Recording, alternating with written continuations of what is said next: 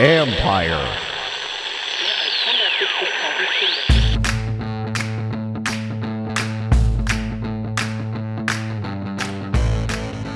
Hello and welcome to my podcast. Today, I'm joined by Matt Paras from the Washington Times and Sam Fortier from the Washington Post as we dig into a lot of topics that should interest you.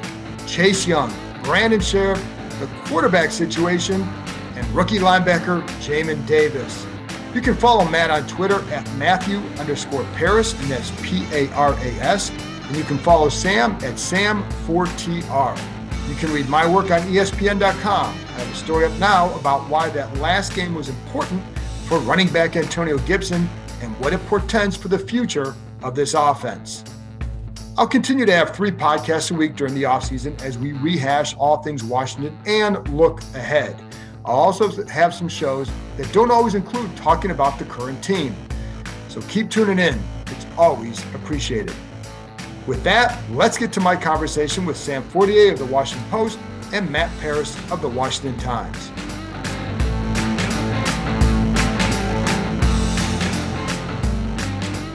Okay, because I don't see you guys enough, I thought I'd have you on today. And, you know, I guess we can't get it. It's like, you know, what Taylor Heineke told us that on Monday, like, oh, you know, we stuck around the locker room reminiscing and all that. I kind of feel like we did that in the press room yesterday because nobody really wanted to leave, even though we couldn't wait to get out of that tent. Am I right? I don't know. I was pretty excited to keep hanging in that tent. It was a toasty 41 degrees, it felt like. Yeah. Well, my fingers had warmed back up by the end, so it was all good. So, but what I wanted to do is to talk about what we heard on Monday, and they funneled through 36 players, which is a record. I don't think I've done this, you know, at least 5 years. And I don't think I've ever had that many. It may have been 2 years. You wouldn't get that over 2 years, let alone one. So I credit them for giving us so many guys. There's a lot to process. And then we, of course, talked to Ron Rivera and Martin Mayhew on Tuesday. So I want to go over some of what was said. But in general, Matt, did anything stick out to you on Monday based on what you heard? Again, 36 people, a lot to process. But what was a big takeaway from anything that was said for you? Yeah, I thought the number one thing was Chase Young and maybe the disconnect that still exists between Ron Rivera and Chase Young of, you know, Chase Young just wouldn't come out and say whether he was going to attend OTAs as much. And we can debate whether him showing up or not last season or, you know, not showing up was a big deal. But Rivera has clearly mentioned it kind of in the past few weeks of, hey, we need every guy there. I don't think that's, you know, you don't have to read too closely in between the lines to know who he's talking about there. And for Chase Young not to come out and say, I'm going to attend one way or another. Yeah, how big a deal is it, Sam?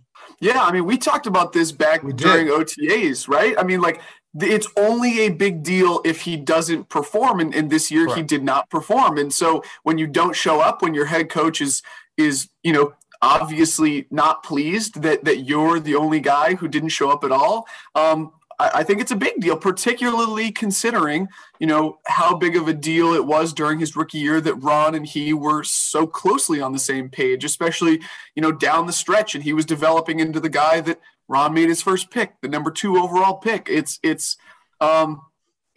Chase comes out and the ACL is fine and he balls out and he has, you know, 15 sacks next year, I don't think it'll be a big deal. But if any of those things don't happen, if the less than optimal situation happens, then I think it applies more pressure to a situation that looks as though, you know, there might be a little trouble there.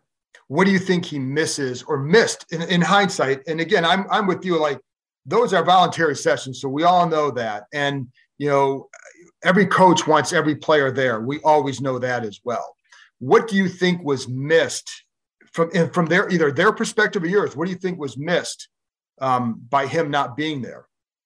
With him, I mean, you know, he's clearly the leader of that defense, or seemed to be the leader of that defense. We can debate whether Jonathan Allen is that person now, but, you know, for him not to be able to set that tone, I thought it was really telling that Rivera said on Tuesday that, you know, that the defensive line basically bought into their own hype, that everyone did, but they didn't live up to those expectations. And I think maybe by him showing up earlier to having that full off season, maybe could have set that tone in for them to get on the same page faster. It took them quite a while to start playing up to standards. So, I mean, who knows how much those type of practices contribute to that, but that would be my guess anyway. Right. I think beyond the football specific skills, though, that those might have been a big deal, because especially when you consider rush lane discipline and the things that Ron talked about this year, maybe just hammering home what the team wants to emphasize. I think that's a part of it. But the bigger part is, if you think back to 2020, that week 10 at Cincinnati against Cincinnati, when John Allen kind of said, hey, Chase, you step into the middle and lead this pre-game huddle, and Chase takes it over. And then, that becomes a regular thing, and he becomes that guy until he tears, his ACL, and then John Allen becomes that guy, the leader again. And John has the contract, the big contract. And obviously Chase is a focal point of this team moving forward. But I do think the leadership, the credibility among your teammates, that is an important part of the OTA's deal. And I mean, that, it just all, I guess, feeds on everything. And when you don't show up, and as Ron said, he bought into the hype as well. And, when Chase talked about he and Montez breaking the combined sack record, that I think that suggested that he was thinking about he and Montez first. I mean, I think it all builds on everything there. It does. And you brought up, I remember when we talked about this before the season, about the leadership aspect, or even maybe in the spring, I think it was. And I think that's a big deal for them, because he is a face of the franchise still, and should be for a few years. So I think that's why I think for them it's important. And then it's also what Rivera had said too, is what are they working on? Are they introducing some new things that you need to know? I've seen guys who haven't come here. Deshaun Jackson would miss these, but he'd go out and do what he does every year, because his role is very specific. Get open deep and make a big play. He knew the offense. It wasn't maybe quite as big a deal, but if you are a team leader and in the face of a franchise, I think they're going to want him to be there. So it was interesting that he wasn't ready to commit. We also don't know, and part of it for him is he doesn't know where his knee's going to be at that point to know what he can or can't do. So I think that's another deal. Do you guys look at him? And I go back for him, and I'm curious your opinions on this too. I go back for him and look at his second half of his rookie year, because I want to see what kind of player really can he be, which was the real Chase. And I think the rookie year, I think he easily can be that guy. I think the second year at times he was trying to be something that he wasn't at times, which is, maybe try to get the edge more and try to win with certain finesse. He's a power guy. He got quickness and he's got strength. I think he can get back there pretty easily. What do you guys think?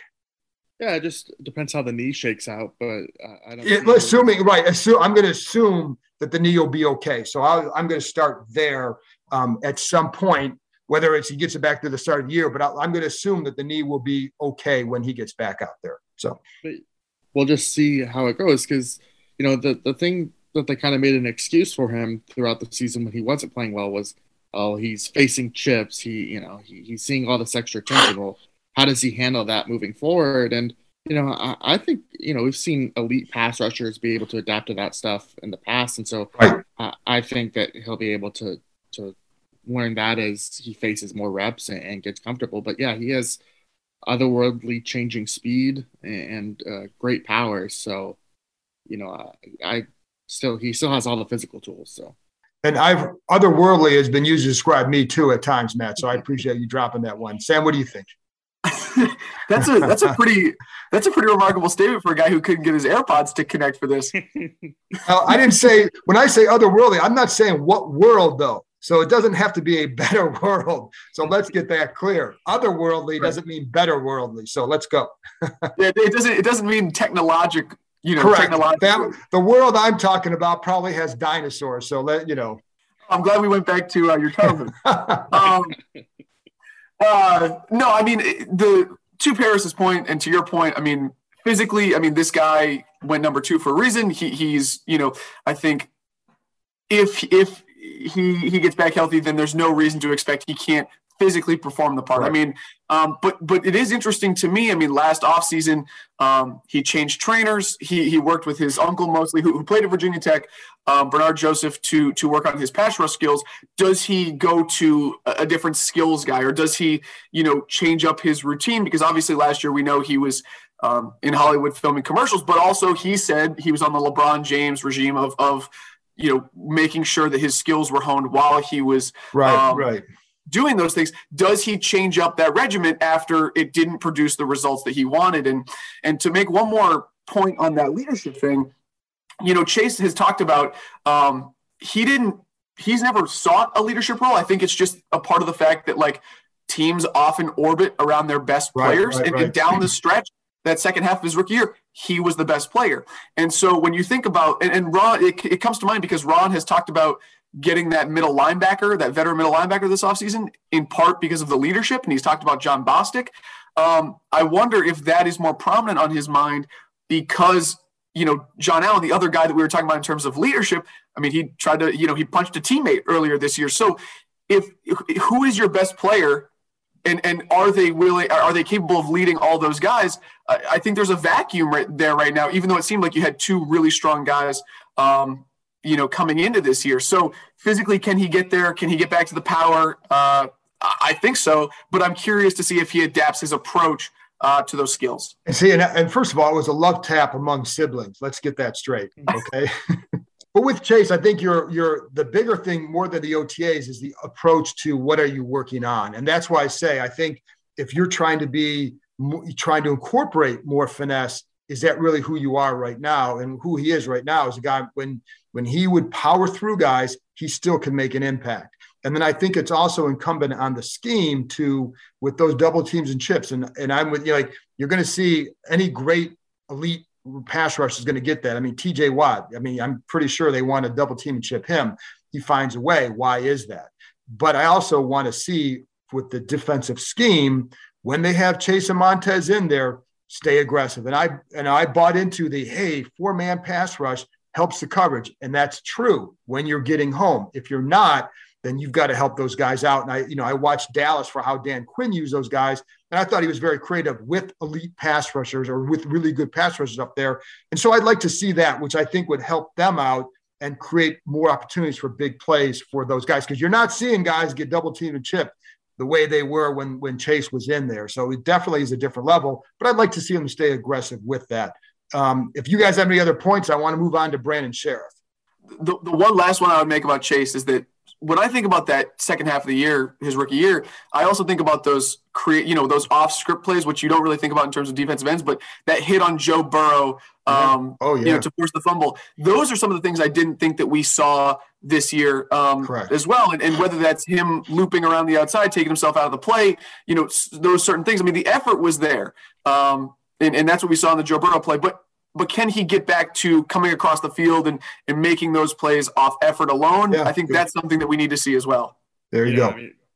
Just to add to that real fast, I was thinking about what he said he was working on in the preseason, and we all saw the handwork that, I'm thinking of the Isaiah Wynn sack, or not sack, the forced fumble in the Patriots preseason game. A lot of that didn't translate to the regular season, and so I'm interested to see whether his hands, help free him up some room as well. And I agree with that. And I think the hands are much more violent when he doesn't do the stutter stepping. When he can just go, his hands are violent. And that's where I think that's why I say, I don't think it's hard for him to get back there because he showed everything I'm talking about is what he showed his rookie year. I felt like he strayed a little bit from that. And I'll tell you what, so did they. So I think if he can kind of get back to some of that, I don't see any reason why he can't become what they had hoped he would be. But again, and then Matt, to your earlier point, I'm assuming good health.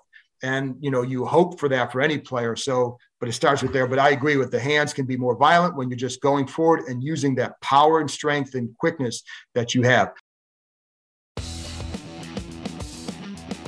Brandon Sheriff. So did we hear anything different from Monday when he like last year, he told us I want to be here for a long time. I want to be this. And then franchise tag. He's kind of said the same thing now. What are your thoughts on, and then Martin Mayhew came out and, I knew they had given him an offer between 15 and 16 million per year. And that would have made him the highest paid guard. Martin Mayhew publicly says that, which to me is a different step in this whole situation when they publicly say that. But what's your take on Brandon Sheriff? Sam, let's start with you. Every time Brandon Sheriff speaks about his contract, you have a little tape recorder and he just hits play. I want to be here forever. I like it here. It's between my agent and the team, blah, blah, blah. Martin Mayhew's comment to me was interesting because that signaled to me a little bit of public pressure or positioning where it's like, hey, if this guy leaves, we have made a serious effort. And I think that it's important to kind of contextualize that, because even if they did make him an offer, 3 years for 45 or 3 years for 48, and the AAV was between 15 and 16, I think that the team had already signaled by franchise tagging him twice that they were willing to pay him $18 million a year. So I think that they could have made a very competitive offer to make him the highest paid guard in NFL history. And it's also true that it would have been not in Brandon Sheriff's best interest to accept that deal, because if that deal has $22-24 million guaranteed, I mean, you're already making 18 guaranteed because they franchise tagged you. So why would you give up that earning power in the future? So, but to me, Martin Mayhew saying that I think is public positioning. So if they don't re-sign him long term, if he leaves, the team can then say, hey, we tried, we did our best. But I think that really the actions speak louder than the words, and the fact that they're willing to franchise tag him a second time, I think says all you need to know. And to your point, like once you put that, I mean, having covered the whole Kirk Cousins saga, once they put for him the first franchise tag, you knew it was probably over. And with Brandon, you knew it was going to be in a tough situation if a guy's willing to be patient, because the other thing that he knew, I'm going to make $18 million this year, and if they don't franchise tag me a third time, which they wouldn't, but then I'm going to hit free agency next year, and that offer you gave me now, it's probably going to be better next year, and it's going to be starting. My first year would have still been 18 because of what the franchise tag. So it is a hard thing. So if you're willing to bet on yourself, you're going to come out with more coin. And I know he likes. I mean, I've always heard that he likes John Matsko. All those guys seem to, but I also wonder. It doesn't seem like there's been these serious negotiations going on to, where it's not this intense back and forth where they just can't work it out. It just doesn't seem like there's been ever any momentum. But Matt, I'm curious what your take on that situation is. Yeah. Speaking of Kirk Cousins, it reminded me a lot of Bruce Allen's comments in 2017. Exactly. They tagged him the second time, and Bruce came out, and even in that case, gave him, laid out the numbers, and those numbers itself were a little bit misleading, because what Kirk Cousins can make with the franchise tag twice is kind of the same thing. And so it was just an added year. But yeah, at least this time, Martin Mayhew didn't call Brandon Braden or anything like that. That's right. Yeah. That was the Kurt press conference. That's right. Kurt. Yes. When I was told that it was because of Bruce Allen's accent. Right. Yeah. It was an accent on being whatever. So, like Brian Kelly. That's well. In fairness, his family loves Louisiana. But with going back to the Kirk situation too, and at that time, I remember writing that. Why would this? It may be a good offer for them. It's not a good offer for Kirk, because he was going to, he was going to stand to make approximately $30 million more if he hit free agency. So you're passing up a lot of coin. And I had somebody here who was like, you're wrong on that. You're wrong. I'm like, well, how am I wrong? Like, where's the math? Show me how I'm wrong. And the whole thing was they wanted him to do to take less money to stay here, to help the team like Peyton Manning did, whatever. And that's fine, but he doesn't have to do that. And I agree with them. I wouldn't have paid Kirk Cousins $30 million a year either. So I didn't think their offer was far from where the quality of quarterback he was. But the reality was he was going to make more coin on the open market. And so why would he then accept it? It doesn't matter if I think he's worth it. It's just reading the market. And I think in this situation, I don't think Brandon's going to get that much more, but I think it is a situation where I think you're kind of caught now as to that price tag, right? Yeah, right. But the way I also look at it too, it's like, what is the point of coming out and saying that? Well, it's set the table for when he leaves and saying, "Hey, look at us, we did our part." And so you're right. By him making that statement yesterday, I think it's a pretty clear indication that he's on his way out the door. I would agree with that. And just one more point there. I feel like oftentimes, especially, I don't know about this situation, but in the Charles Leno case, I think their dollar amount and Charles Leno's target, kind of lined up, and the business interests in both, what both parties want out of it was, aligned, and that's great. But in Brandon Sheriff's case, I don't think that this means, if Brandon says, hey, this is not in my best interest to give up the earning power, and the team says, well, it's not in our best interest to give you $18 million a year for, however many years, I think that there is a world in which both sides, did what they thought was best, and that made sense to them, and then they just moved on. Like, I don't think there's a loyalty or a disrespect component to this part. No. I agree, and I agree with that. And I think, again, if somebody's willing to use the franchise tag in their favor, they can really parlay that into great leverage, and you'll be better off for it financially. So, and if he leaves, and I don't know that I would pay Brandon Sheriff $18 million a year. I think you're getting up there, and there's other guys. And I think as good as he is, I don't know that I think I would have a hard time doing that. Would you guys? Yeah. I mean, he missed 5 games again this year. Yeah, exactly. That's the element we haven't touched on, is that he, as good as he is, he misses a significant chunk of time pretty much each year. I mean, 5 games in a 17-game season isn't as bad, but you still want him for more than that. Right, and he's earning, this year, he's earning almost double. He has almost double the next highest cap hit among guards. The name is escaping me at the moment, but he's earning 18, and the next highest cap hit is 11. So, it's not even anything against him, and I know that that's a byproduct of the second tag, but, just when you look at the market, even though guards have gone up in the last few years, 18 is just still so wildly off of what everybody else is making. Yeah, I would. My thing would be go out and draft another guy somewhere in the second, third round or whatever.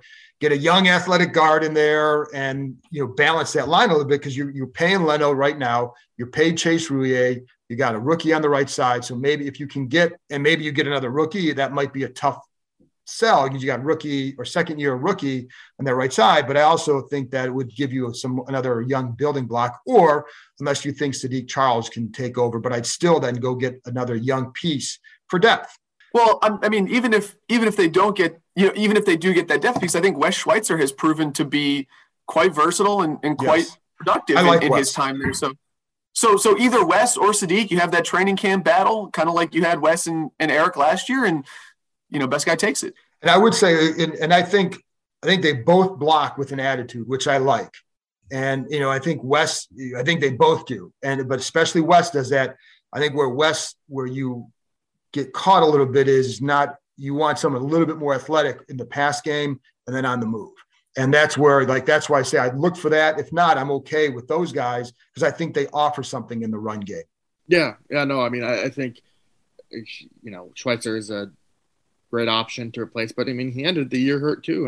That's the nature of that position. Yeah. But he's also entering the last year of his contract as well next year. So if you have a chance to get a young guy in there and can develop him, then I could easily see them using a second or third round pick on that. So quarterback is the next one, which is the biggest one. And, bearing it in the third, it's kind of feel like I'm bearing the lead a little bit, but we're going to be talking about quarterbacks for a lot of this offseason. And I think what we learned is they're going to look at every option. So that kind of covers it. But do you guys have, Sam, what was your takeaway from what they talked about, whether Ron and Martin especially? Yeah. And we've talked before about the merits of drafting a guy versus signing or trading for a guy. And I think that you can explore all those avenues. I don't think that free agency or the internal guy will ultimately, be the route that they take. So to me, I'm focused mostly on will they trade or will they draft? And if they draft, do they trade up? And the most notable takeaway for me was Ron sort of addressed the Matthew Stafford situation from last January, in which, they were outbid by the Rams. And part of what Ron has made Ron uncomfortable about that was they wanted multiple early round picks as well as a core player. And Ron did not feel like his roster was at a point where they could sacrifice such assets and feel like they still had a good foundation. And yesterday, for him to come out and say, I feel like our roster is in, quote, a very good spot with, quote, just a few pieces to upgrade, that sort of then allows you to say, okay, if people want multiple picks, if people want a core player, then we'll have to discuss that. So for him to be open to being more aggressive, to giving up a level of capital he was not willing to before, that change in stance of what it's going to take to get a quarterback, that was the most notable thing to me. Yeah.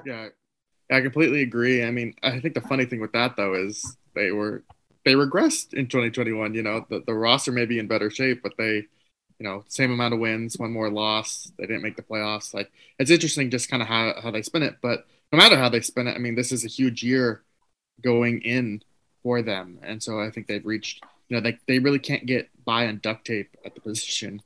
And that's what I was going to ask too, is that sentiment coming from where the roster really is or where they're at in the program, which is year 3? I would say it's the latter. I mean, I think Washington does have like an okay supporting cast. I mean, I think receiver could be a lot better. The offensive line is their strength. I think same with the defensive line. They've really built those positions out, but you know, there are other situations around the league. If I'm an Aaron Rodgers or Russell Wilson, that would entice me more, as good as Terry McLaurin is. You know, there's not really a lot of, even the defense, that took a big step back. So yeah, you know, it'll see, but I could see them being pretty aggressive just in terms of their draft capital. And by the way, I'm trying to picture you as Aaron Rodgers or Russell Wilson. It's not working for me quite yet, but I'm going to continue trying that. Well, you know, give Shanae Woodley a call. I think you have a great shot. To me, it's almost a chicken or the egg thing, and Ron talked about that yesterday. You know, when you get a quarterback that elevates the rest of your team, right. Like we saw from Alex Smith down the stretch. I mean, when you have a quarterback that can make those throws, that can stay on the field at third down, then all of a sudden your defense becomes better, right? And so to me, it's there's never going to be a perfect moment. You're never going to have everything set and then go get the quarterback. I mean, obviously, you would love to have improved this year, and I think that questions about this roster, particularly the defense after they regressed, are totally legitimate.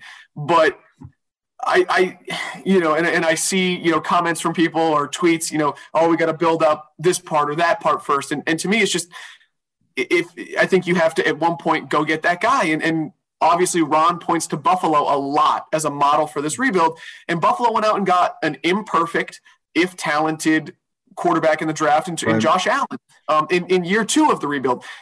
And he, as anybody remembers, had so many questions coming out, particularly about his accuracy, particularly about how he would translate from Wyoming to the NFL. And they were able to develop him into a guy that is capable of bringing you to the AFC Championship game, if not further so far. So I don't think there's ever a perfect time, but if you feel strongly that a guy has the talent and you're able to bring him along, I think you have to start that process now so that, you know, 2 or 3 years down the line, if you can make him that guy, then you can open that window, that championship window that you want to. And I think a big thing, too, to that point, because obviously they drafted him rather than going out and trading for a veteran, because my concern with that is always like, I don't know which way they're going to go. I know they're going to be aggressive. Aggressive looking for somebody. And there's a difference, because it doesn't mean you're going to be aggressive trading. You're going to be aggressive looking for it.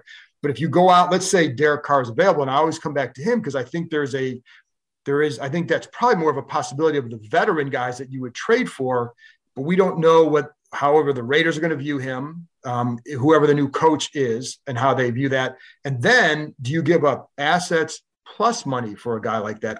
Because that then suggests you're at if you go up and trade for a quarterback in the draft, you're giving up a couple picks most likely. But if you're trading for a car, you're giving up picks plus cap space, which then inhibits a little bit more. So I think you will find out exactly where their roster is at, where they feel it is, based on how aggressive they are making that move. To hit on the quarterback point, the rookie quarterback point, I mean, I think what would be risky there is if you look at Allen's first year, they were 6-10, and they took a step back after a year. So would Washington have the patience to take another, like, you know, they wouldn't necessarily take a step back with a young quarterback, but I think it's a realistic possibility. And so I thought it was really telling that Rivera said yesterday that, are you guys, as in our the reporters, are we going to give them enough patience for 2 years? And, you know, if he's concerned about that sort of stuff rather than what, you know, Dan Snyder thinks, I think that's kind of telling as well. Yeah. And I think even, going back to the middle of the season when he was talking about it takes 3 to 5 years to build a culture, obviously he is very aware not only of the conversation, but also of the timeline that he is on. And I think that's probably what contributes to him willing to be more aggressive.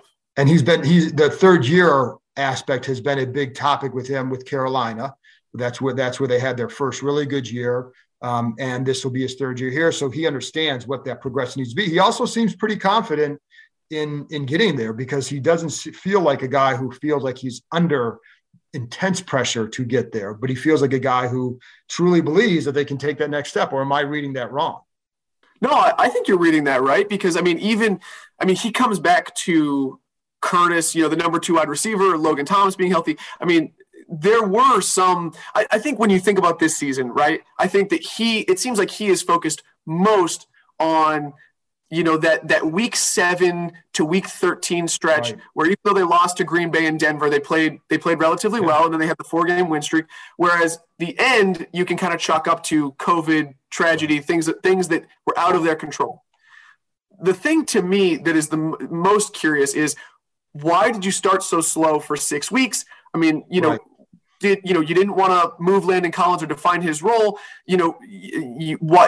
The William Jackson coverage situation was interesting. Obviously, you lose Ryan Fitzpatrick. There's nothing you can do about that. But there were some other decisions, some processes that led to that slow start that you kind of wonder, hey, are they going to be able to fix the root cause of these moving forward?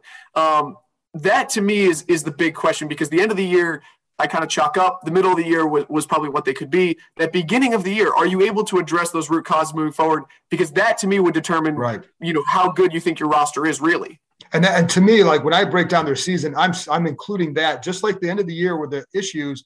The beginning of the year, there were issues of your own making, and it was a poor play, whether it was improper spots, whatever. And I think I agree with you on that. You can't overlook that at the expense of saying, well, we would have made it if this. And I don't know that they are, but I certainly would not because you can't give them a pat. You can't just say, well, they would have done it because those early games, New Orleans, Denver, really stick out. And even the Chargers, if you play a little bit better in that game, as well as Herbert was throwing that ball, you still could have won that game. So one last topic here, Jamin Davis, the outside linebacker. Now, I think, I know that they want to get a true middle linebacker, and that's been clear for a little while. But what did you make of the comments regarding Jamin? Matt, let's start with you. I think it was kind of an interesting admission that they basically missed on their evaluation of him. They can still be high on him as a player, but, they sold him as being a 3-down linebacker, someone who could be on the field. I think that's generally who they believed he could be. And the season showed them that maybe that was an overestimation. And so how do you learn from that? Because even though this is Rivera's second year, this was his first year with this front office. He brought in Martin Mayhew and Marty Hurney and all those guys. And so for them, how are they going to correct this, or how are they going to be better in their evaluation process, especially for a first-round pick? You have to hit on those.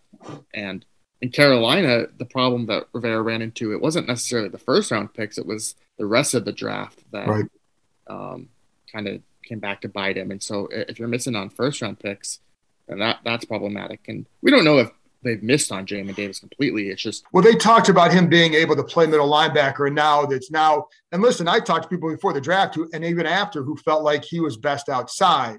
So I think they're seeing, but it was mixed. And I think that's what we're seeing is that they view him just as an outside linebacker, still has strength, speed, length, but we'll see. But what do you think, Sam? I went back and read Ron's comments after the draft, like right after they picked him, and he talked about, not only that they thought he could be a 3-down linebacker, but he talked about how when he got to Zoom with Jamin one-on-one, he really thought that they were in sync, that they were that they had a lot in common. And obviously Jamin is a military brat as well. Was born in Hawaii, moved around a lot. And I think it was you, Paris, who asked Ron, what happened in that evaluation. And he said, I think it's really important to see these guys in person, and I think it's important to ask them harder questions. This coverage, what were you thinking here? Draw this out for me. And so you almost wonder if Ron maybe fell in love with Jamin's makeup and his rise, and the Tennessee pick 6 that he talked about a lot during that draft process. You wonder if he let those highlights and his optimism. Ron's a very optimistic guy. He talks about that a lot. Yeah. color over some of the concerns that they might have had about Jamin playing inside. And so I don't know what the solution to that is. Obviously, Ron talked about asking those tougher questions, but I don't know if you can fix those things going forward or how you safeguard against them. But to me, this might have been just Ron being optimistic and loving the guy. But if you feel like he can still be a productive player outside, obviously that's not a position that you want to have spent first-round value on. But maybe it is something useful to learn moving forward. But I thought it was interesting to your point, and because he talked about diagramming what you're seeing and all that going through your plays, and the big thing at middle linebacker is being able to process, relay, and then react to what's in front of you, and that is a lot. And that was a lot because it's also, he's talked about too, that's coming from a much different defense too. So, and he wasn't a true middle linebacker. Cole Holcomb is not a true middle linebacker. He's grown into it where he can play it, but he's not a true guy inside. So that's what they need. And to that point, I thought one of the most interesting things off those 36 players we talked to on Monday was Cole Holcomb making a sort of pitch. I like middle linebacker. I want to be our veteran communicator answer. And Ron Rivera had talked earlier in the season about how Cole he didn't think was a great communicator coming into that role, and that was maybe why he and Jamin didn't perform up to expectations at linebacker. But it doesn't sound like the pitch was super effective with Ron, because obviously he talked about wanting to go out and get a veteran guy. But it was interesting to me that Cole, was pretty direct and said, I would like the chance to be that guy. Just to add on that quickly, I mean, if they add another middle linebacker, what does that mean for one of those guys is going to get squeezed? That's very true. It gives them, I will say, man, that's a good point. And it's, you're going to, if you want Landon Collins back and you're going to have Davis there too, you're going to want Landon to take a pay cut. And then how does that play time work out? But it gives you some flexibility with schemes, but those players can't all be on the field at the same time. Hey guys, I appreciate your time. This was great insight. People will enjoy this and they'll learn a thing or two. So thanks a lot for coming on. Of course. Thanks for having us, Con. That's it for this episode. Thanks to Sam and Matt for joining me, and thank you, as always, for listening. I'll be back with another episode on Friday. Talk to you next time.